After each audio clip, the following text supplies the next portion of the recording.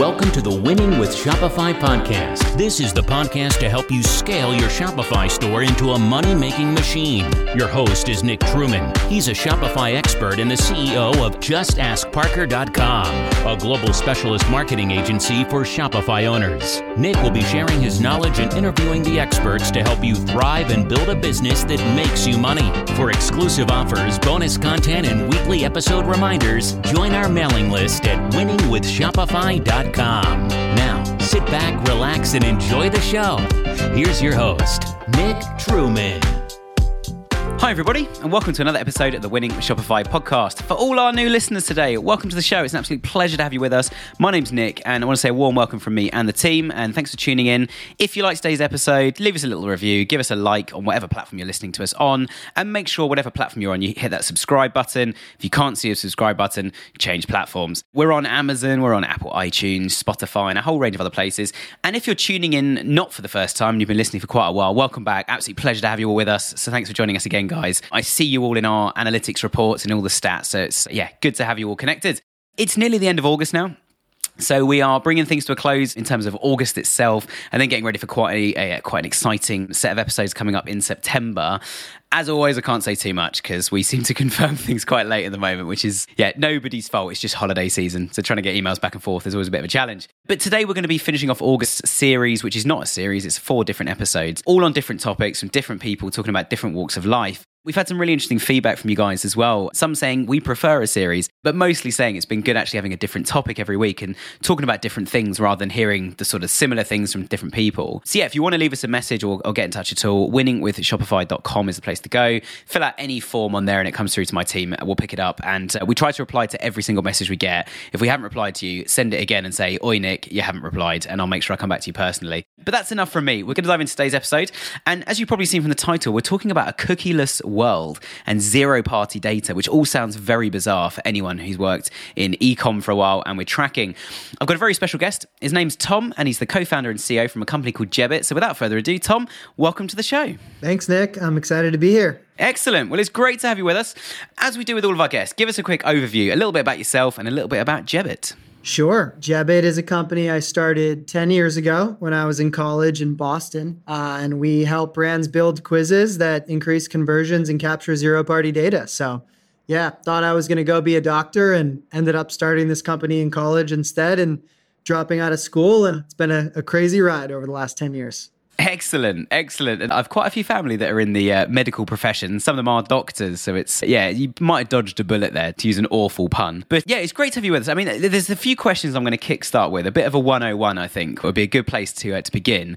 I imagine a lot of people are tuning in thinking like, okay, I love the show, but what on earth are we talking about? So first question, what on earth is a cookie? And I'm not talking about the one that comes out the oven. Yeah, well, I'm sure everyone is familiar with landing on a website and having the little pop-up box that has become more prevalent in recent years of, will you accept all cookies? And a cookie is basically just the word for the technical process that happens in the back end of tracking a user. So based on whatever web browser they're in, being able to track pretty much everywhere they go, everything they click on, and aggregate a bunch of data on who that user is and what they're engaging with on the internet. Nice. And obviously without them, we couldn't do half the tracking we do. And some people say they don't want to be tracked on the internet, but quite frankly, it's important. You know, if you are tracked, and most people are tracked anonymously, might I add, but if you are tracked, we can look at the data, we can make improvements and make the web a better place for everybody. So obviously really, really important. So obviously the cookie's there, it generates data and it does a whole load more, or there's a lot more we can do with them after the data itself's been generated. So what do we mean or do you guys mean when you talk about zero-party data? What on earth is that?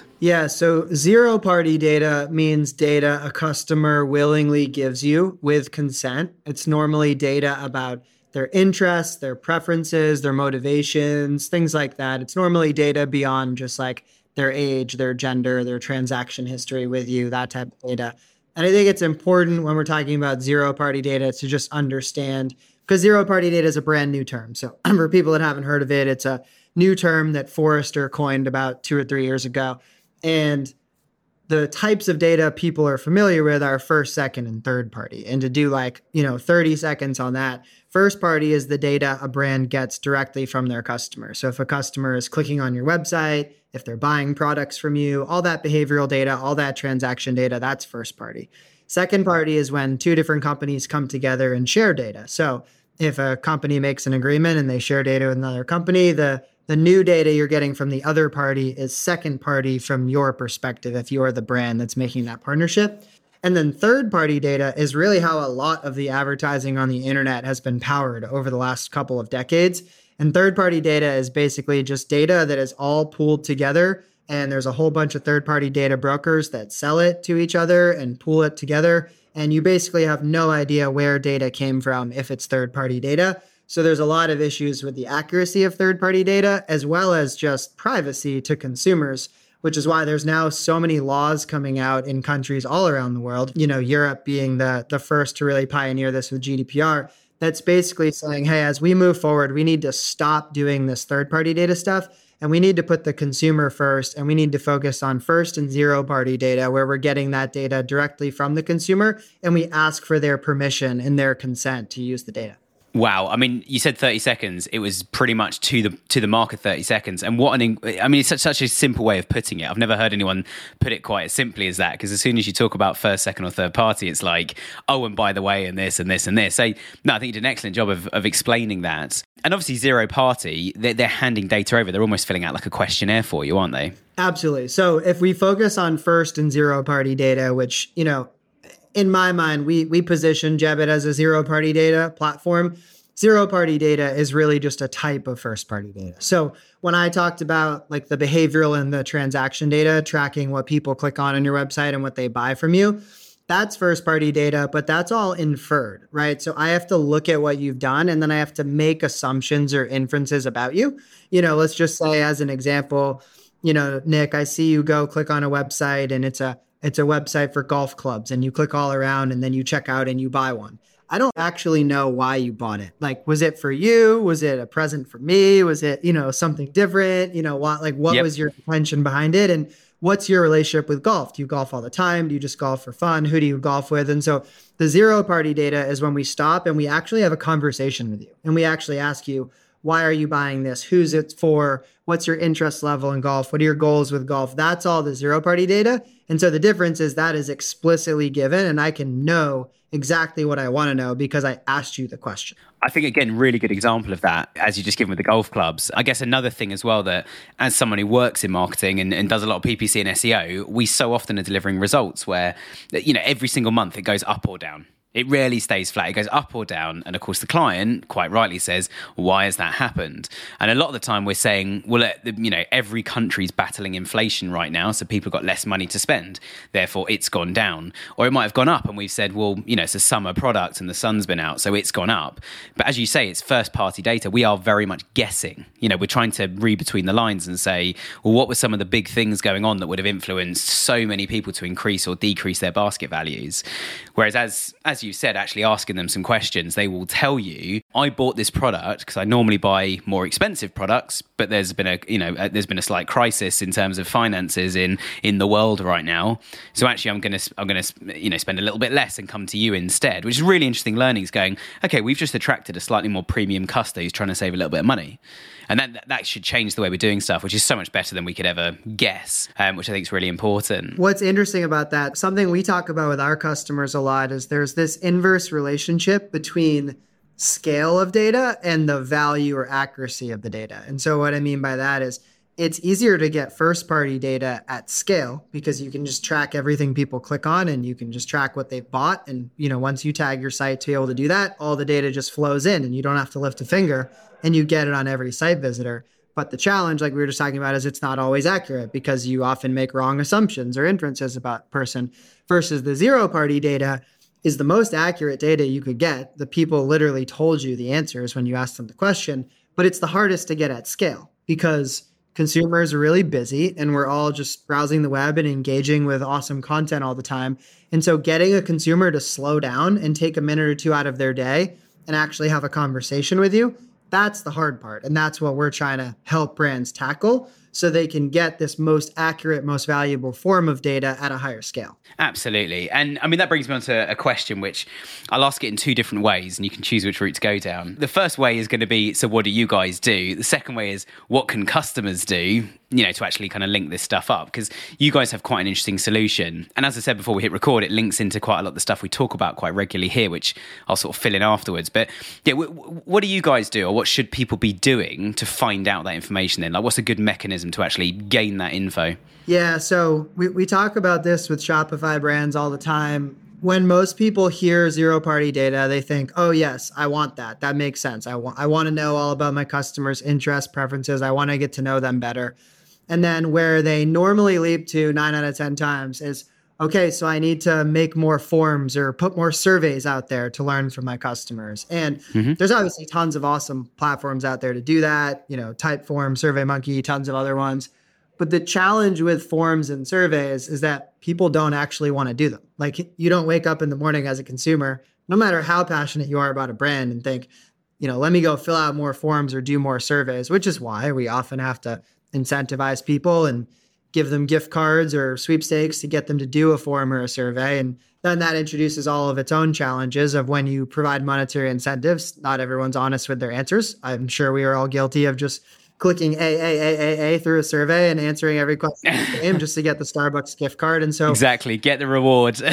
Exactly. And so what we have really tried to pioneer at Jebbit is, how do you create an experience that a consumer will want to do for genuine reasons, that they'll enjoy doing, where they'll provide real accurate answers that helps you get the zero-party data. And there's a lot of different experiences you can build in Jebbit, but the most popular thing you can build in our platform is a quiz. And it's often some type of product match quiz. So if we stick with that golf club example, you might build a quiz for your website that says, welcome to our site, answer 5 questions and we'll recommend the right golf club for you.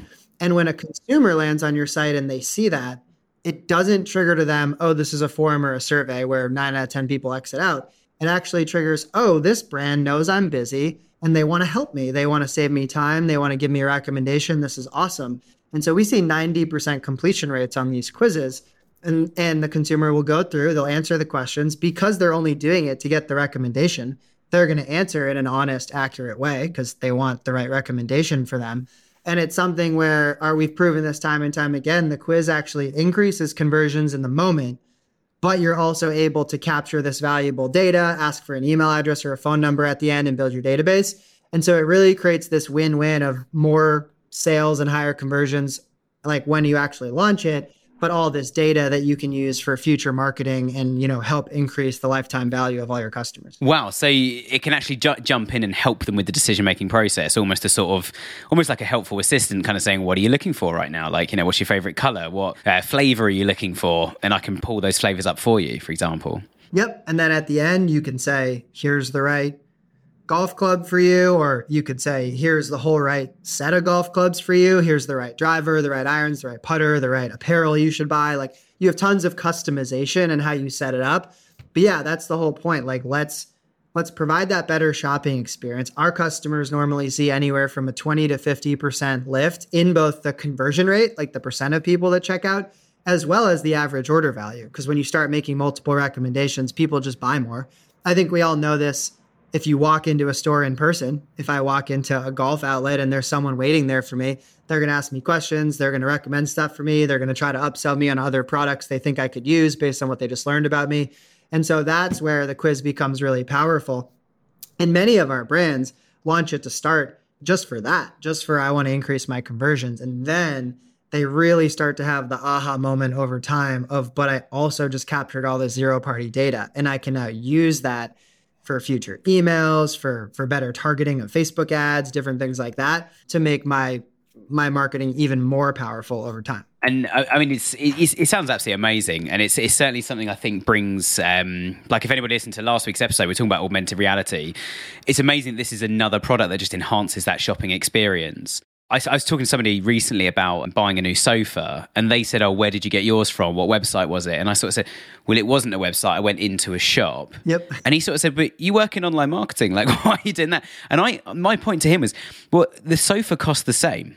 whether I buy it in a store, a shop, or I buy it on the internet. But if I go to a shop, someone's going to help me buy the right sofa. I can probably customize it a bit more. I can ask questions. I can walk around. And actually, when I went on their website, you can't customize them. You can just order the set ones from their site and they all cost the same. It's like I'm paying the same. I'm getting a much better experience. And actually, some items, beds and sofas and things, it's actually quite fun going out shopping, and looking at them all and testing them out and jumping on them. So I think bringing more of that experience to the digital to say, and I guess your tool learns over time, doesn't it? So it learns that if I recommend this golf club, more people are going to go for that. And actually, if I word it like this, they'll buy the whole set as opposed to if I just say, here's the set when they only asked for a single one. 100%. Yep. Let's talk post-purchase as well for a second, because that's a really interesting bit. And the thing I mentioned earlier, or referenced earlier, but I'll mention now, is that we talk so much about how much you need to talk to your customers, about finding out what they want, what they don't want, how they want to shop, what led them to a buying decision, that sort of thing. And the more traditional methods are things like, for example, sending them an email or picking up the phone, or I've even shared stories of where we had guests on the show in the past who have said that they've actually gone out with the order itself to a specific customer and at the front door said, look, I'm not just the delivery guy. I own the business. I'm the founder. Can I ask you some questions? And I hope to install this product for free for you as well. And actually ask questions and find out what's going on. Post-purchase, though, you get to the end of the purchase and you guys can pop up a survey that says, could we ask you, and you mentioned earlier about a Starbucks voucher, there might be it doesn't have to be, but there might be some sort of thing at the end to say, we'll give you a 10% discount or a 10% voucher off your next order, or an Amazon voucher or something if you do this. But your software, I'm assuming then you can build some questions and actually start to, as you said right at the start, aggregate that data and actually use that for reporting and use that for learnings. Yeah. So, most of the questions that are getting answered are actually happening pre-purchase, right? Because I land on the website, I do the quiz, I answer the questions, and then I get matched to the product. Then I check out and buy. But then to what you're talking about, post-purchase. So let's say I finish that golf club quiz and we say, great, we have the right recommendations for you. But before we show you the recommendation, put in your email address here. And so someone puts in their email, then we give them the recommendation, then they go check out and buy. There's a whole host of things that our clients do. First and foremost, they'll normally drop you into some type of onboarding email flow. And that onboarding email flow is going to be personalized based on what we just learned about you in the quiz. So if I stick with the same example we're using, let's say one segment of people says, I golf 5 times a week. I'm a member of a country club and my goal is to win the club championship this year, versus, another person that takes the quiz says, I golf 5 times a year and I just do it with my friends in charity tournaments for fun and I don't care. I'm not. Yeah. They're going to get a totally different set of onboarding emails. And within those onboarding emails, many of our customers will drop another quiz in there to get even more information about you, right? We learned 5 things about you in that first quiz. Let's learn 5 more the second time you engage with us. And so that first and foremost is like the lowest hanging fruit people do is segmented onboarding flows based on what we learn about in the quiz. But then over time, they do a lot of other things. They start taking this data they've learned about people and they use it to personalize ads. So a lot of our clients are advertising on, Facebook or Snapchat or TikTok or Pinterest or, Twitter, these different platforms. And so you can actually use this zero-party data. You can bring it to those platforms and you can say, based on these emails I have and these zero-party data points I know about them, I want to set up retargeted campaigns to reach them, or I want to create lookalike audiences of people that look like them. And so these start to become a lot of the really valuable things you can do with zero-party data after that initial purchase. Nice. And I think it's just so powerful, isn't it? Actually getting that customer data to then work out actually who your customer is, which might then lead you, obviously all the kind of SEO and trading internal political reasons aside, it might actually change the way you structure your site. And you might say, actually, we're now going to have, for example, across the top of sites as an SEO exercise, we often have kind of what we call shop buys. So you might have like a shop by color, shop by size, shop by type, shop by price, etc., etc. And then you've got categories and you can kind of work your way down the category. A bit like we were talking earlier about, your tools then suggesting products. You go, actually, I definitely want a red one. So you choose red, and then you land on the red category of all our red products. And then you say, okay, I only want to buy a certain price. But again, knowing what to put in those drop downs then means that using the golf site, sticking with the golf analogy, but yeah, using the golf site, you could have a drop down saying, purchase or shop by ability or shop by frequency of play. There's obviously a better word that somebody who's more into branding and marketing can come up with than that. But again, having that as a drop down, then the difference between me going on where I play very, very rarely compared to, my cousin who plays almost every single day, the difference between us means I'm looking at a range of things that are quite cost effective. They're going to last over time. They come in a nice padded box, so they're not going to, rust or anything else like that. Whereas he's going to be looking at the professional range and going, actually, I'll spend, 20 or 30 times what I would. 100%. And I love what you said earlier about like why you went into the sofa store. And I love the example you shared too of the founder who goes and delivers the product themselves so that they can have that face-to-face convo. Because what a lot of our customers tell us is, the Jebbit platform basically just helped me digitize the conversation I wish I could go have in person with every one of my customers. And a thing we'll often ask them when they're getting started with Jebbit is, if you could sit down and have a cup of coffee with every single one of the people that comes to your website, what would the questions be you'd ask them? And what would you want to learn about them to help better recommend your brand to them and your products to them? And it's just like a really helpful framework to actually put yourself in that shoes and think about, I'm sitting down for coffee or they're walking into my physical store or whatever it might be, because that kind of forms the exact questions you'd want to ask or drop downs you'd want to replace, like you're talking about, and you basically build the structure of your quiz that way. Nice. And I'm going to take it that your tool is completely customizable, as in you can ask one set of questions, and if you find that actually everybody answers question 3, but questions 1 and 2, they just put kind of almost anything in, you can go, well, let's move question 3 to number 1. Or I guess a better example is testing question number 1 to get them engaged in the first place, and asking something that's better than just, why did you shop today? And they fill out a box, but actually saying, how excited are you for your product to arrive? And actually playing more on the emotive side of things, which, my experience in marketing is always the best way to go. But I assume you can customize stuff and then you learn over time, like this works, this doesn't. Yeah. So I'm glad you asked about that. And I didn't really directly answer your question earlier of what is Jebbit. We're a no-code platform. So as a marketer, you don't need any coding experience. You don't need any even design experience. You can log into our platform and you can build your quiz. People do this all the time. They'll sign up for a free account on Jebbit and they'll build a quiz within 45 minutes and it will be ready to go live on their website.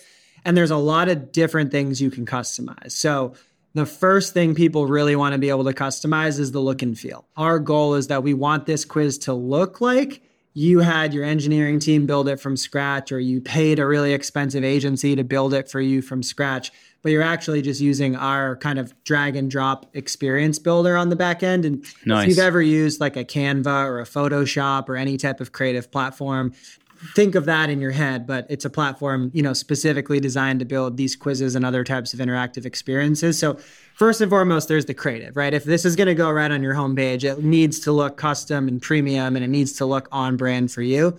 The second part is, yes, you can also customize kind of everything on the back end you were asking about. So how many questions do I want it to be? I don't know. Maybe I should A/B test it. Maybe I should have a 3-question version of the quiz and a 5-question and a 7-question. And maybe I want to A/B test what question comes first, and I want to A/B test the order of the questions. And you can set up all those tests, and then you can see the analytics in real time.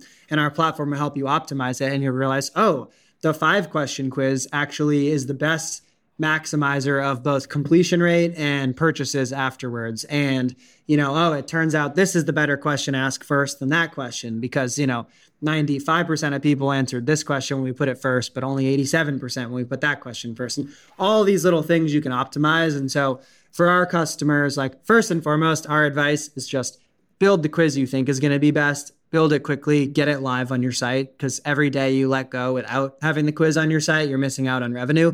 But once you just start learning, basically. Get it out there. Yeah, but once you have the quiz live, many of our customers will spend 3-6 months, optimizing it and testing different versions of it until they really get to the version that they know is optimized. And I mean, this because you do PPC and, SEM ads and things like that. It's a constant process of optimizing and getting better. Yeah, definitely. I mean, one of the best things we find as well is things like A/B testing, and annoyingly, clients often ask, like, why are we testing that versus the current one that we know is working? And it's often with tests, it's always based on a hypothesis. So you either look at the data and go, I wonder if that figure would go up if we started doing it more like this. Or for example, like, go back to that example I gave of like, if question 3 is the one that you get the most information from, you might find putting it as question 1, you now actually get less people engaging. That actually, even if it's a very short, easy, simple question, a better lead-in question gets them talking. So I think, as you say, like we do it a lot in PPC where we say to clients, like, look, the campaign's never going to be perfect unless we turn it on. So sometimes you're like, we don't have all the best images and the best headlines and the landing page isn't perfect. Let's just turn it on a small budget and see what it does. And sometimes we're quite amazed going, it's not quite profitable, but it's doing something. And that's quite interesting. And we're actually improving, like, for example, the targeting of the campaign to then find that when we do improve the ad copy and we improve the landing page, everything starts to stick together. And it sounds like it's exactly the same with this sort of quiz of going, you can learn quickly without having to sit down for coffee which questions people engage with, which ones give you the best information. And I guess one of the challenges you have to be, not necessarily you, but certainly your merchants have to be so careful with is making sure you don't ask too many loaded questions. Yep. Because otherwise, I imagine it could give you a very false sense of security in the sense of you could ask a question all the time being like, how great is our website? Is it great or is it really great? And then the people that don't answer, you don't know. So you go back and say, well, look, all our customers think our website's great, when actually it might be completely rubbish and it's not performing well, but you've created a false sense of security here. Oh, yeah. There's a whole science of question writing and how to word things the right way. And, we provide best practices at Jebbit, but yes, there's things like what questions do you ask? There's other things we talk to our customers a lot about, like how many questions are right to ask, because we'll meet many of our customers for the first time and they have 30 things they want to know about every customer. And that's awesome. But most customers don't want to stop and take a 30 question quiz when they land on your website for the first time. So let's figure out what 3 to 5 are actually the most important. Let's get those when they first land on the website. And then the other ones, those are the ones we'll get in future emails you send them or future trips to the site or things like that. And we will, progressively profile that user over time to learn more about them. Let's transition then. So, the quizzes sound awesome, but let's transition back to some of the stuff we were talking about at the start about kind of zero-party data and what a cookie is. Yeah. There's something that you guys talk about quite a lot, both on your website and, you mentioned the notes a lot that I'm desperate to hear more about. And I'm sure a lot of people scratch their heads like I did a few months ago I say a few months ago, I think it was a year ago now, when we first got the email through from Google. A cookieless world. There's a lot of talk about this at the moment. What do we mean by a cookieless world? Why are people like Google talking about this kind of thing? Yeah. So the Spark Notes or cookies are going away. Many browsers have already taken the third-party cookie away, and Google has announced they're getting rid of third-party cookies too. They just pushed it back. It's not going to happen until 2024 now. So there's a little bit of time, but it's probably important to take a half step back and understand why this is happening. For decades, the internet has been running off of third-party data, or I should say, at least advertising on the internet has been running off of third-party data, and third-party cookies being the key technology that enables that, like we were talking about earlier. And, governments and legislators have kind of woken up to the fact that this isn't right for consumers. Their data is being monetized and sold behind their back.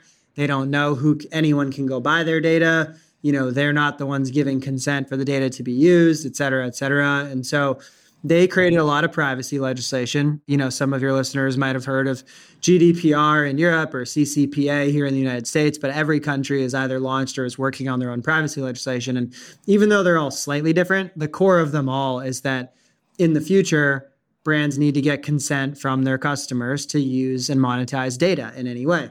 And what that has led to is some of the big players out there like Apple and like Google announcing changes to privacy and consumer data and how their technology runs. So, Apple, as I'm sure many people have seen, made a lot of changes to their like IDFA, it's called, but basically consumers have to give consent now in apps in order to be tracked and in order for brands to use their data. And Google has said third-party cookies are going to go away. And so what it has led to is and I'm sure many of your merchants have experienced this, it's led to your ads on platforms like Facebook performing a lot worse because consumers aren't giving consent and third-party data can't be used. And many of our customers come to us. I actually have a call later today with a customer who their cost to acquire a new user, a new customer on Facebook is 3x right now what it used to be before Apple made changes. And so I got a little, I maybe went a little too in depth there for what is needed, but the main takeaway from all of this is that cookies are going away, and the brands that are going to win in the future are going to be the ones that get their own data from customers, that capture the emails and the phone numbers of their customers directly and learn things about their customers with that direct relationships, get that first and zero party data from their customers, because cookies will be gone and you won't be able to rely on the third-party data that has powered the targeting algorithms on all the social platforms for so long. Wow. I mean, like your answer earlier, such a thorough answer and sort of description of how cookies work.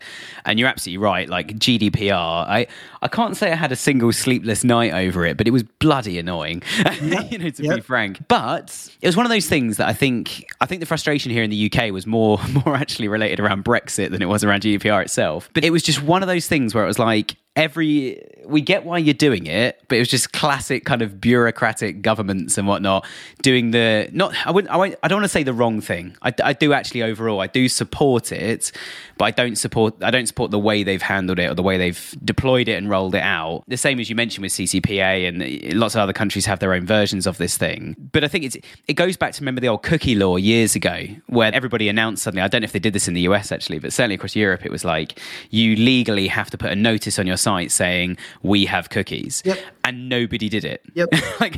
I think I read a stat, it was like less than 0.5% in the first year actually deployed a message said, we've got cookies, is that okay? And you say, yes, fine by me. Most people thinking, I don't know what a cookie is. And bear in mind, I felt the need to ask you what a cookie is, and we're on a podcast about e-commerce. And I imagine most of you listening at home are running some sort of, or at least working in e-commerce, hence the interest in the Shopify platform and the Shopify podcast. So the fact that we have to explain it, I think just goes to show, actually moving to a cookieless world, I'm a huge advocate of it. But like everybody, I've got a million questions about how certain systems are going to work. Questions we're not going to cover today because we'll be here too long, and it's stuff that I probably need to research and come back and tell everybody else sort of what's going on. But I think you're absolutely right. The way customer data is used, I think the users need more control over how their data is used. And things are changing. Like, we are definitely moving forward with it. And even little things are like, when you buy a product, you can opt out of having your marketing emails or having your data sold, your data used. Most websites now do have some sort of cookie message, and it took GDPR GDPR for people to actually take notice and put a, accept or reject cookie message on sites. And even then, I mean, I'm looking at the stats, across a lot of our clients where we've been using tools like Hotjar to see how many people actually accept or decline those things. And it's like 99+% of people just click the accept button. Yep. So I think, again, moving to a cookieless world, I think is a massive step where actually you and I, who are in the technical world, there's more that we and all of you guys listening at home, there's more we can do to protect our consumers' data, or most importantly, as you say, just ask for permission for that data. But I think one of the challenges with cookies, and one of the reasons I think it's a great idea when we're getting rid of them, is people just don't know what they are, they don't know how they work, and that in itself causes a bit of a challenge. That when you then post, I don't know, my nan does a lot of online shopping, she's nearly 90, she hasn't got a clue what a cookie is. And I asked her the other day, do you know what cookies are? And she goes, and she obviously gave me the definition of what's edible and asked if I wanted one. So it's just absolutely confusing to users. So if we get rid of it altogether and simplify it just to say, can we have your data, yes or no? Or can we use your data, yes or no? Is a much better question. It's like, okay, I like this brand, I feel comfortable. Yeah, use my data, send me some better recommendations of what products to buy, et cetera, et cetera. And, or you can say, actually, no, I'm not interested in that. And you're done, which I think is a much better way of doing things. I completely agree. And I think going back to what you said about legislators rolling out these laws, like, sure, there's a lot you could criticize about the details of it all or the way it was done and all of that. But I think there's a pretty universal acceptance, or at least I personally agree with the intent of the laws. Like what it is driving towards of putting consumers first and respecting their privacy and giving them more control, like that all has great intent. And I think it's moving us towards a much better version of the internet, because I also agree with what you said earlier, that the internet's a much better place if everywhere you go, all the brands and publishers you're interacting with know who you are and can personalize your experience. I don't think anyone would doubt that unless you're, really, really skeptical and not trusting and don't want anyone to know anything about you. But I think most the kind of person that won't register a bank account. Yeah, exactly. It's on that kind of level. Yeah. You're living in a bunker in the woods somewhere and you're off grid, fine. But I think for most people out there, they understand the give and take, and they understand I am going to share data with the brands and publishers I trust and the ones I care about. And in return, those brands and publishers are going to give me a more targeted, more personalized, more interesting, and better experience. And what the laws have just done is then made it so that brand and publisher can't just then go turn around and without my consent, monetize all the data and sell it to a bunch of people I don't trust yet, And so I think that is like super logical. And I think anyone with a, level-headed big perspective on the industry would say the intent of the laws is awesome, right? Now, there's a lot of companies that this is hurting because they've been monetizing third-party data for a long time and they're having to adapt their models and their ways of working. But like Facebook, yeah. But I think it's and they'll all figure it out. And Facebook, like you just mentioned, is they're making it easier for brands to bring their own first and zero-party data to the table to help improve targeting. So, they're all making these changes. But I think the main point I'm making is I think that these are great transitions, and I think it's moving us. We talk about Jebbit all the time of like, we just want to be on the right side of history and we want to be part of, this evolution and this move towards a better internet that puts the consumer first. Yeah, definitely. And I mean, a really good place, I think, to land today, if we bring it on to our final topic, is then to bring it back to your tool and talk about all this data we're talking about now. And, we've both mentioned it now about making better marketing decisions, making the internet a better place. So with your tool, you get all this data, you learn what people are interested in, you've asked them some good questions and, they may have purchased a product, you may have helped them purchase that product. What happens next? Like, how many platforms can you integrate that data with? What kind of decisions can you then start to make as we come into finish and just look at the other side of all this going, okay, we've now found a better way to get the data than just purely using cookies. Yeah. What do we do with that next? Yeah, it's an awesome question. I think there's a couple things that are probably worth mentioning. First and foremost, our vision at Jebbit is to help you capture zero-party data everywhere you interact with your customers through just like amazing experiences that your customers will want to engage with. So on this call, we've been talking a lot about a quiz for your website. We have many other experience types you can build, and they'll work on every channel and device. You could have it in your emails, on your social channels. We even have customers that put QR codes on their packages that you can scan, and it doesn't always need to be a quiz. It could be a lookbook, could be an interactive article, but all different things that will get people to engage and answer questions. And so the reason that I share that is that we have customers that have now run hundreds, if not thousands, of different Jebbit experiences over their years on our platform. And as I'm sure you can imagine, they've had hundreds of millions of questions answered from all their consumers going in at different times. And obviously, it depends on the scale of the brand. But we're aggregating all of that data in Jebbit. And so you could go in and you could see, this user, Tom at Jebbit.com, over the last year has done 2 different quizzes of ours, 5 of our lookbooks, 3 of our trivias, and we've learned these 30 things about him across all of those. And so we aggregate all that data and it's in Jebbit, but it's also important to acknowledge that we're not trying to be the end place that the data lives. So we've built all the integrations with all the places you would want that data to go. So I think Klaviyo is a perfect example, but any type of CDP or data warehouse, any type of email or marketing platform you might be using, we will send all that zero-party data you've captured to it in real time. And so a platform like Klaviyo, many of our Shopify customers put the quiz on their website, use the quiz to get zero-party data and get an email. Then all the data goes right into Klaviyo in real time, so they can then go into Klaviyo and they can set up custom emails, segmented emails based on that data. Or our data goes right into Facebook. So you can go right into Facebook and you can set up an ad campaign and you can use that data and what you learned about people to set up Facebook ads. So we do a lot to aggregate it all, but we're not trying to be the end place the data lives. Otherwise, your zero-party data would be stuck in a silo and you wouldn't really be able to do much with it. It's one of those things that, we do have clients over the years that ask us the question of like, okay, so we're capturing this information, so what?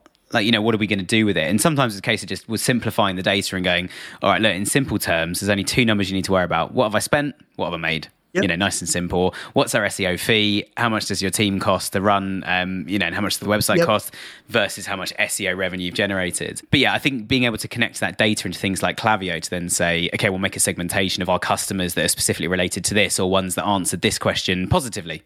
could be such a game changer that, these guys were positive about our new range, these ones weren't. So the ones that weren't, we won't talk to them about the new range anymore because they weren't positive about, or actually we'll reach out to them and say, can we have 5 minutes of your time to find out more as to why you don't like our new range? We're here to serve you. We want to make it better. I think there's a lot you can do with it, as well as putting it into places like Google Ads and saying, here's an audience of data. Find me some lookalikes. Find me some more people like this, or put it into Performance Max campaign and tell it, use this as an audience signal. Find more people like this. So certainly millions of different uses, which is cool. But anyway, let's bring it to a close there, Tom. By the way, I went to their office last week and I did confirm the eternal question we've been asking. I asked, is it Klaviyo or Klaviyo? And they said, it is Klaviyo. So I did learn that. Klaviyo. Yes, it is Klaviyo. Nice. Wow. If I don't know if you've listened to any episodes before, but I'm constantly saying both of them. I do. We go back and we did too at Jebbit. And I was like, someone needs to tell me which one is it. And so they Nice. But it's good to know. I often sort of say like Klaviyo or Klaviyo, just so I've covered both of them. The other word we've had quite a lot on the podcast recently is niche and niche. Obviously, you guys call it niche. And I said that to a few of my English friends recently here in the UK and said like, by the way, guys, that's a really cool niche. And they were like, a what? It's like a niche. Yeah. And like, what do you mean a niche? It's like, it's American for niche. Spelt the same. But I think I normally say niche, but now you're making me question which one do I say. So. I was sorry for that. Unfortunately, niche don't have a head office anyway. You can go and ask. But anyway, Tom, final question. People want to give you guys a go. They want to go to Jebbit. How do you spell your website? How can they reach out? How can they find you? Where do they go if they need to ask a question? Where do they find the Shopify app? Tell us all the above, please. Sure. It's just Jebbit.com, Jebbit. And then, we have our Shopify app too. So they can find us right in the Shopify app store. If they search Jebbit or pretty much anything related to quiz, they'll probably find us there. Nice one. Nice. Well, thank you so much for your time today. It's been a pleasure to have you on the show. Thank you. Appreciate your time too. Great stuff. You're very welcome. And for everybody listening at home, please tune in again next week. A really exciting set of speakers lined up for the next few weeks. Yeah, make sure you hit the like button, hit the subscribe button. And that is all from us. Take care and we'll see you next time. Thanks for listening to today's podcast. You can subscribe to our weekly newsletter for exclusive offers at winningwithshopify.com. And don't forget to check out our Facebook group by searching for Winning with Shopify on Facebook. Over and out.